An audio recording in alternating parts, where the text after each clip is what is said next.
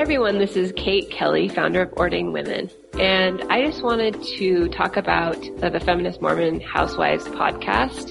It is just such an invaluable resource. I love listening to it. I came to a point in my life where I just really needed to hear the voices of women telling stories about women, and that's what this podcast is. Lindsay's series about polygamy is unique and totally unprecedented. It's a wonderful resource, and women doing wonderful work deserve to get paid.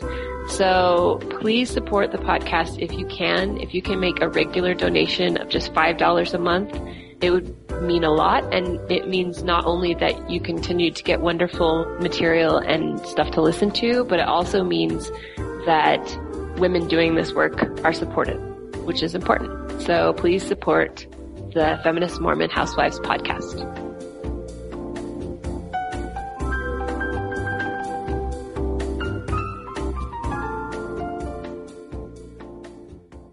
One, two, three, go.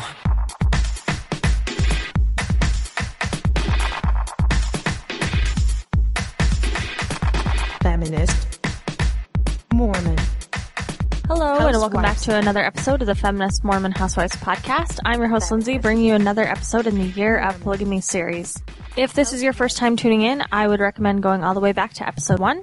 This series is meant to go in order. Before we get started, I just have a few announcements to make. So I've had a lot of people say that they would like to see Year of Polygamy in a separate RSS feed so they can share with family and friends. So we are working on that right now. If you would like to donate towards that cause, donate on feministmormonhousewivespodcast.org. The Year of Polygamy series will be featured on a website that will be launching soon, yearofpolygamy.com. And we'll have all these episodes here. It will still be affiliated with Feminist Mormon Housewives as these episodes are recorded by Feminist Mormon Housewives. So that's an exciting new announcement, and I thank everyone for their encouragement and their donations in helping us get that off the ground. Second, we're going to be doing a few things with this series. Up until now, the history of polygamy has been largely sort of a white American story. And it troubles me because, Mormonism is a global church now. The majority of Mormons are not Americans. They are not white. And so it feels really, really Utah-centric to focus so specifically on that. So, in a way to sort of remedy this, I'm going to be talking about the missions that the church is going on and how they expand in later episodes. I want to talk a lot about the people that are living around Mormons, especially, the indigenous tribes of Utah, and I've tried to incorporate them where possible. Still, the story of polygamy is largely a story of white Americans. Now, that does not mean that it should only matter to white American Mormons. The story matters to everybody because, as I hope that I've been arguing in this podcast, polygamy and the doctrines and the history of polygamy still very much permeate our culture, our mindset, and our theology today. And I will continue to show evidences of that in this series. So what we're going to be doing on the podcast is a little bit chaotic for my taste. It's been a little bit overwhelming because there's just so much information and so much good information out there. I mean, I could spend 100 years talking about the frontier period because that's what I love. I love these stories. But we do have to move on. And of course, as we're coming to the end of the year 2014 and we're spreading out into 2015, it's going to be a little bit over a year. But I figure as long as we stay under 365 episodes, we should be fine to fit into our theme. But what we're going to be doing is we're going to be moving into the fundamentalist sects of this history, and we're also going to talk about the LDS Church. I am going to treat the LDS Church as if it is one of the different factions of Mormonism. And so we're going to be talking about the history of the LDS Church and how it moves into the contemporary times, into modern day times. And I'm going to do the same thing with the other groups of Mormons that broke off because of the manifesto. So what we're going to be doing is bouncing back and forth. So we'll do an episode maybe on where the church was at, then we'll do an episode on, say, the order or the AUB or something like that. So you have that to look forward to. We're going to be kind of bouncing around, and I hope that it makes sense from a chronological standpoint This is very difficult to tell history in a timeline when it branches out in so many interesting ways like this, but we will do our best. So today is going to be a short episode. I just want to talk about a woman who I think her story tells a lot of interesting things about this history for us. What it does is it tells us about the shift in generations. I think that's the most important takeaway from her story. This is going to talk about what happens when one generation who grew up practicing polygamy, and is, banned and outlawed in their time, what happens to their children and their children's attitudes about the practice. That's one thing we're going to talk about. And another thing we're going to talk about is just, I want you to pay attention to how men and women interacted.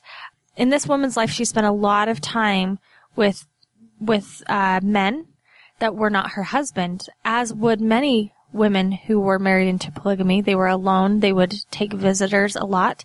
And I think it's interesting because in the contemporary LDS culture, at least in America, it is very much fearful of intersex relations. We don't want to have men and women spending any time alone together. In fact, we prohibit it. We put policy in place. But it just wasn't a luxury, if you would call it that they had in the frontier.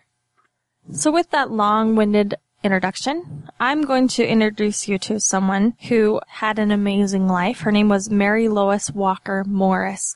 And I just want to give a shout out to the USU Press, Utah State University, my alma mater. They have done some great, they do great history as far as Utah is concerned. And they have these great collections of these women's stories. And I'm looking at this huge, hefty bio that's edited by Melissa Lambert-Malusky, and she has all of these journals and diaries of Mary Lois Walker Morris. Mary Lois Walker Morris has a fascinating story. So she does kind of the typical quintessential pioneer story. She is a young girl in Leeks, England. Now, Leeks, the town of Leeks, was an English town between London and Manchester and had a population of about 4,300 people in about 1831.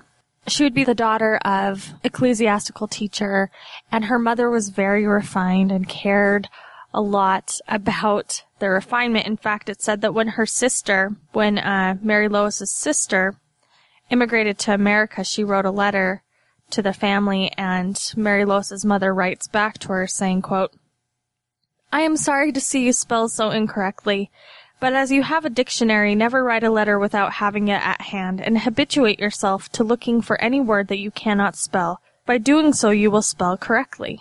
And now, my dear child, let me beg of you, as perhaps a last request, to refrain from singing vain, silly songs. You think how they degrade you in the eyes of whose esteem you should covet." End quote. So she grows up with that pressure, and we see this theme throughout her life. She would be a woman who would really try to always be improving herself and refine herself. I'm going to read the introduction from her bio. It says, quote, "After enduring a ship voyage from her native England to an unknown life in America, a long walk across the plains to Utah, the death of her first husband when she was only 19, and the loneliness of plural marriage, Mary Lois Walker Morris may have thought that she had overcome the major challenges in her life. Yet, as the 1880s began, her life was about to turn upside down again. During the next decade, as the federal government challenged the practice of polygamy and pressure mounted for Utah to become more integrated in the United States, Mary Lois's church leaders and fellow Mormons faced prosecution and imprisonment.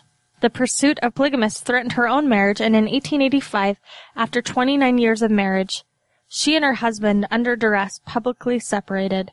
Mary Lois's memoir and diary provide a deeply felt account of how she experienced and negotiated this time at a great change in Utah." End quote. And I think that tells her life sort of in a nutshell. She comes from England.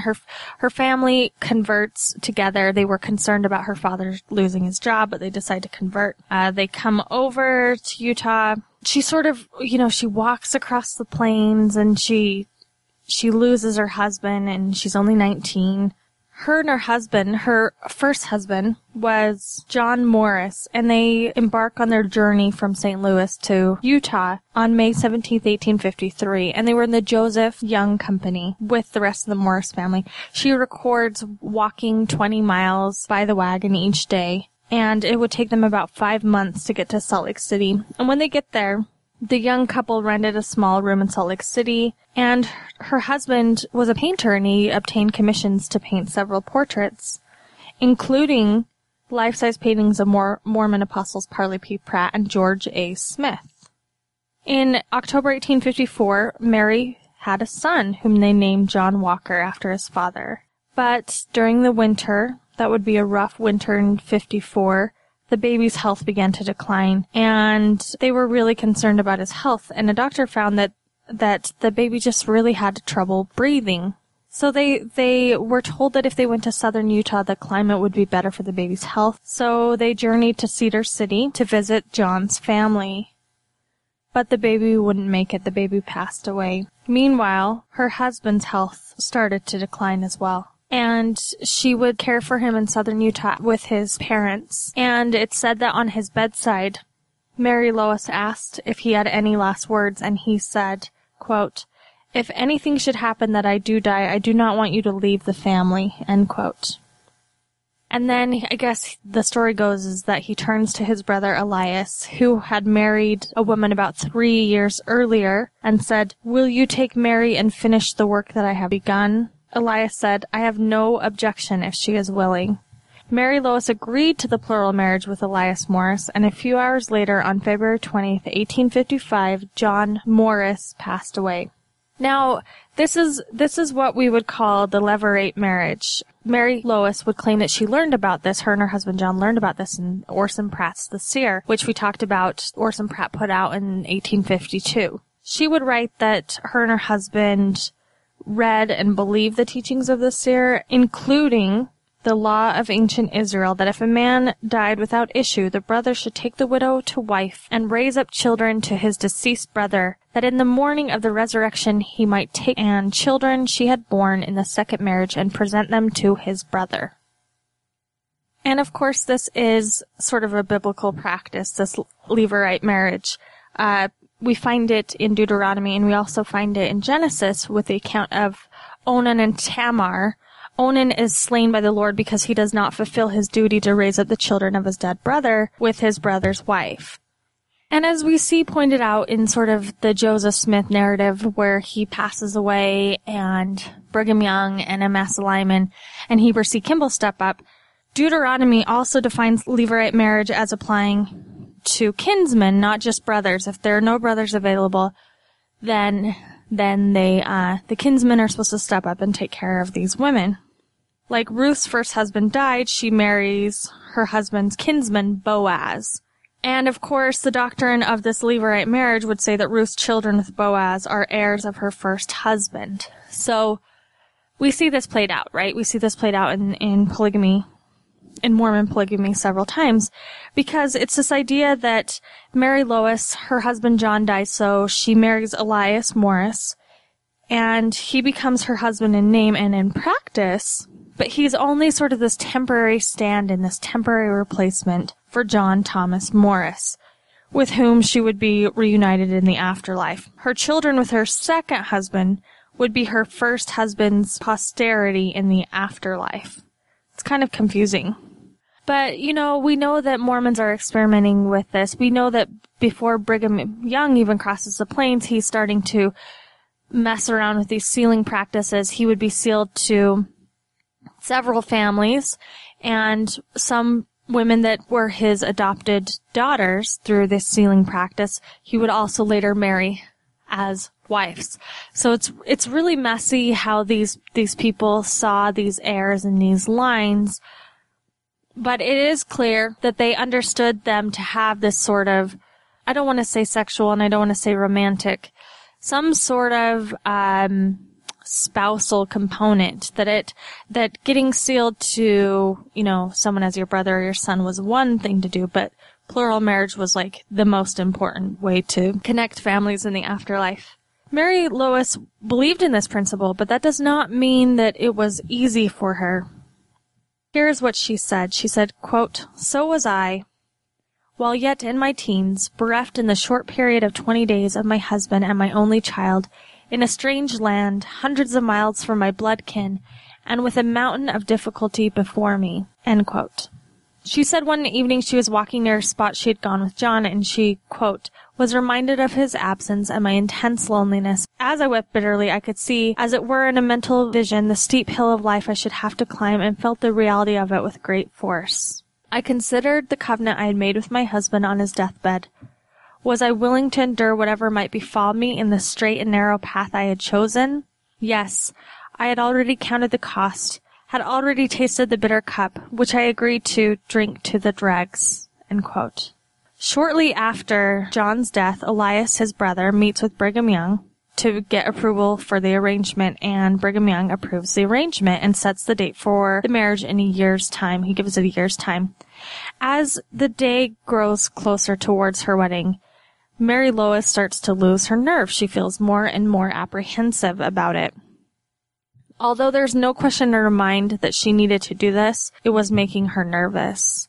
And so in May of 1856, a little over a year after John's death, she and Elias, together with his first wife and 2 children, made the 2-week wagon journey to be married in Salt Lake City. Their wedding day was May 21st, 1856, and Mary Lois went to the Salt Lake City Endowment House, where President Brigham Young performed the ceremony to marry her for time, just for time, to Elias, and for eternity to John.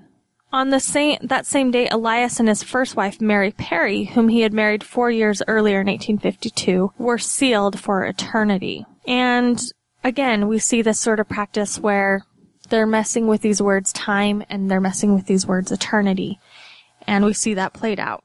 Mary Lois says of the day, quote, I kneeled on the altar in God's holy house with the deepest dread in my heart that I had ever known. No physical strength could have drawn me there had I consulted my own feelings, but God required it. I sensed keenly it was my happiness alone that was sacrificed, but it was marrying the happiness of others which rendered the cup doubly bitter. End quote. And of course, the historian Catherine Danes notes from studying, polygamy in Manti, Utah, that religious motivations are the main reason to do this. And Paula Kelly Harleen also says, who studied with Danes, that she found this theme too, that there was a theme throughout all of these women's diaries, which is that the women said, polygamy was hard, it nearly killed me, but I believed it was of God. And we see that happening here. It's also clear that Elias was as hesitant and reluctant to do this. Now, remember, he was married 3 years before this marriage. He actually married his sweetheart that he grew up with, Mary Perry, and it seems that she struggled with this as well. So all 3 of them were deeply, deeply unhappy about this arrangement, and Elias is said to have had to talk to Mary and said, please, if at the very least, if you can just be nice to her. They moved down to the Iron County Mission in southern Utah, and Elias would work there until the Iron, Works mission failed in 1858 due to sort of this limited and really cheap quality of the coal in the area. The first few years were meager with the Iron Works mission failing, but Elias was probably one of the territory's biggest entrepreneurs and capitalists, and he developed a lot of different interests. He was involved in the tannery, the Salt Lake City foundry, a soap factory, the Utah cement factory, a state quarry, the Utah sugar factory, and the Pioneer Patent flour mills. His company, Morris & Sons, operated the first marble monument store in Salt Lake City, where they sold cement and marble memorials for graves and things like that, and fireplaces and marble tiles. And their marble would play a significant role in a number of the buildings, including the Desert National Bank, the city and county building, and one of the University of Utah's first buildings. By the 1870s and 1880s, the family had significant wealth. And Elias was also, as he was, gaining wealth, he was also gaining status. Of course, he had plural wives, he was wealthy, and he was well connected. So he held leadership positions in the LDS Church. He would serve as the second counselor in the bishopric of his local congregation, which was the Salt Lake City 15th Ward from 1867 to 1877. And he was a high counselor in the Salt Lake City stake and president of the high priest quorum in his ward for 10 years. And then he became the bishop of Salt Lake 15th Ward and held that position until his death in 1898. So the 15th Ward we see becomes sort of this place to fulfill Mary Lois's loneliness. Her husband would be gone a lot, and he would spend a lot of time with his first family. Mary Lois was very much involved in the Salt Lake City 15th Ward. And the 15th Ward looks like a wonderful place to be. They would go on these social outings, and people would always be stopping by her house, men and women. She would visit with them often. Her husband would be out interacting with a lot of people. He actually made business with a lot of non-Mormons, which was rare for people at the time, but Mary Lois's life would sort of be limited to the Mormons around her. One of the things that she dealt a lot with were funerals and the dead who were, dying around her during this time. She spent a lot of time with her church duties with the visiting committee. So they would go and help lay out the dead and then stay overnight with the dying to ease their suffering. So in her diary, she records many funerals that she attended, and she would often comment on the corpse's appearance, if it was nice or if it wasn't nice, and comment on the, funeral remarks and things like that. She also was very much involved in the primary. She was the president of the 15th Ward Primary Association, which she held for 12 years. She was in the primary for 12 years, and she seemed to enjoy the job. She was a little bit overwhelmed at first, but she seemed to enjoy it. She also liked to write. She wrote poetry. She would record clips from the Desert newspaper or Juvenile Instructor in her diary. Another interesting thing about polygamy that many contemporary Mormon polygamists will argue today, is that polygamy sort of helped fuel this feminist ideal, right? That it helped women break out of the mold of the traditional stereotypes. And Mary Lois would be an example of this. She interacted with lots of people in the community through various things. And when men started going on missions or were gone for work, this led many women to pursue paid employment to bring additional money to their households. And so Elias would leave for a mission, and Mary Lois was 30 years old and had 3 young children at this time. So lacking money, she began to work as a milliner using her skills that she learned from her mother, and she had coaching from her older sister. Her older sister, Ann Agatha, already had a millinery business in Salt Lake City. And so they would make hats and all of these great kind of interesting, cool hats, and she would talk about them in her diary. So that's what she was doing. Mary Lois also used her political opportunities, and we know that she voted on at least 2 occasions, both times for the Mormon-dominated People's Party. And after the federal government revoked women's suffrage in Utah, she became interested in the national suffrage movement, and she attended meetings advocating for the right for women to vote in February of 1889 and August of 1893. And again, this is sort of this weird juxtaposition. Of course, we have modern day leaders. It was Elaine Dalton, who was the Young Women General President in 2013, and she said, that quote, "You will understand your roles and your responsibilities, and thus will see no need to lobby for rights," end quote. And it's just a juxtaposition to how women were acting in the 19th century. They were absolutely lobbying for rights. That's what they were doing. They were very involved. And so you can see why there's this case that polygamy sort of did free up women to be more feminist, because it gave them more opportunities to be independent. That said, I don't think polygamy is a feminist principle, because it's asking women to thrive it's adding another layer of oppression to women, in my opinion. So Mary Lois, we know, was very much involved in this stuff. Her husband, Elias Morris, would appear sporadically, but she does mention her children far more often than her husband, which we see with a lot of polygamous wives. Of course, they would have better relationships with their children than they ever would with their husband. Scholar Jill Mulvey-Durr says, quote, that it's common for plural wives to reveal in their personal writings a primary emotional involvement with their children rather than their husbands, end quote. And, when Mary Lois's oldest daughter, Addie, moves out, Mary laments that it's as if a light in the house had gone out. Now, something that's interesting that happens, in 1879, Mary Lois's diary writes about her 19-year-old daughter, Effie. Effie was a young wife and married to Edward Treharne Ashton, who was an employee of Elias Morris. Effie and Edward lived within walking distance of Mary Lois, and they would see each other all the time. And Mary Lois's second daughter, Addie, was 17. Of course, she would have other sons, too, but I'm going to focus primarily on her relationships with her daughters. Of course, with Elias gone a lot, another thing that Mary would do is she would bless her own children. She would give them blessings. She would also call elders to come in at times to give them blessings when she didn't want to do it herself. And Elias would spend how he broke up his time with his family is he would spend every other week when he wasn't gone in business or in missions. He would spend every other week with her family.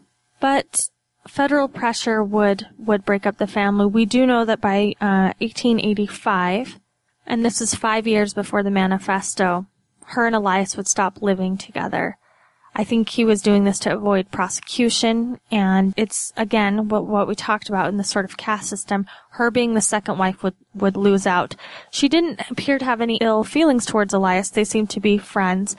But her relationship with the first wife, Mary Perry Morris, was pretty distant. They rarely mention each other in their memoirs, and when they do, it's only with their connection to their husband. So it seems like this provided sort of a wedge in their marriage, not a bridge. Of course, before 1885, before they separate, Mary Lois began to hide to avoid, prosecution. She kind of went on the underground. Women basically had two options at this time. They got out of the way, which means, one would remain home and the others would go underground, or relocate on a permanent basis. And at first, Mary Lois tries the first option. She tries to go underground, but that was unsustainable.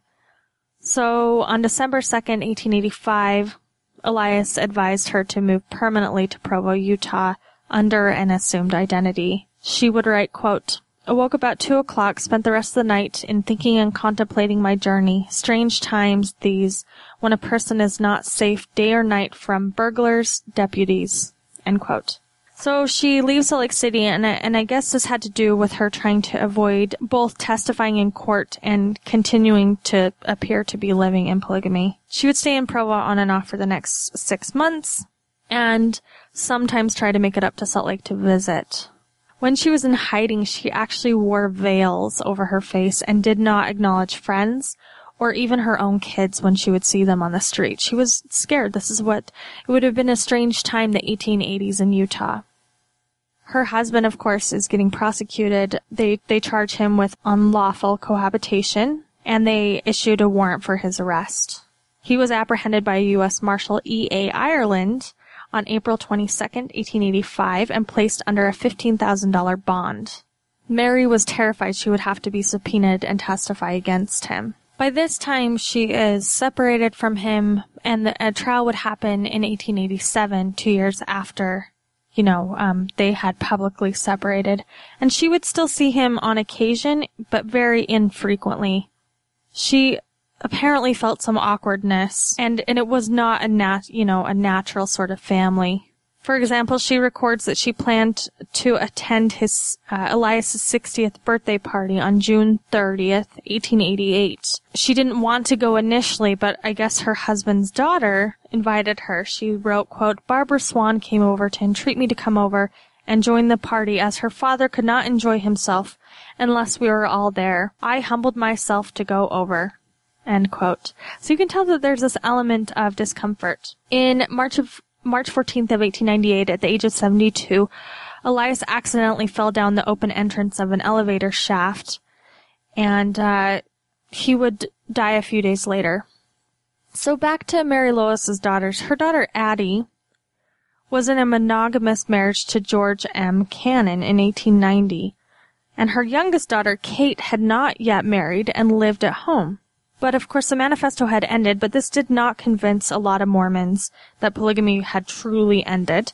This would be a confusing time for this next generation, and this is important when we try to understand sort of the chaos that happens after this. Because remember, a lot of people did not believe the first manifesto. Clearly they did not, because, the apostles are still marrying people plurally, so you can see why no one really took the 1890 manifesto seriously.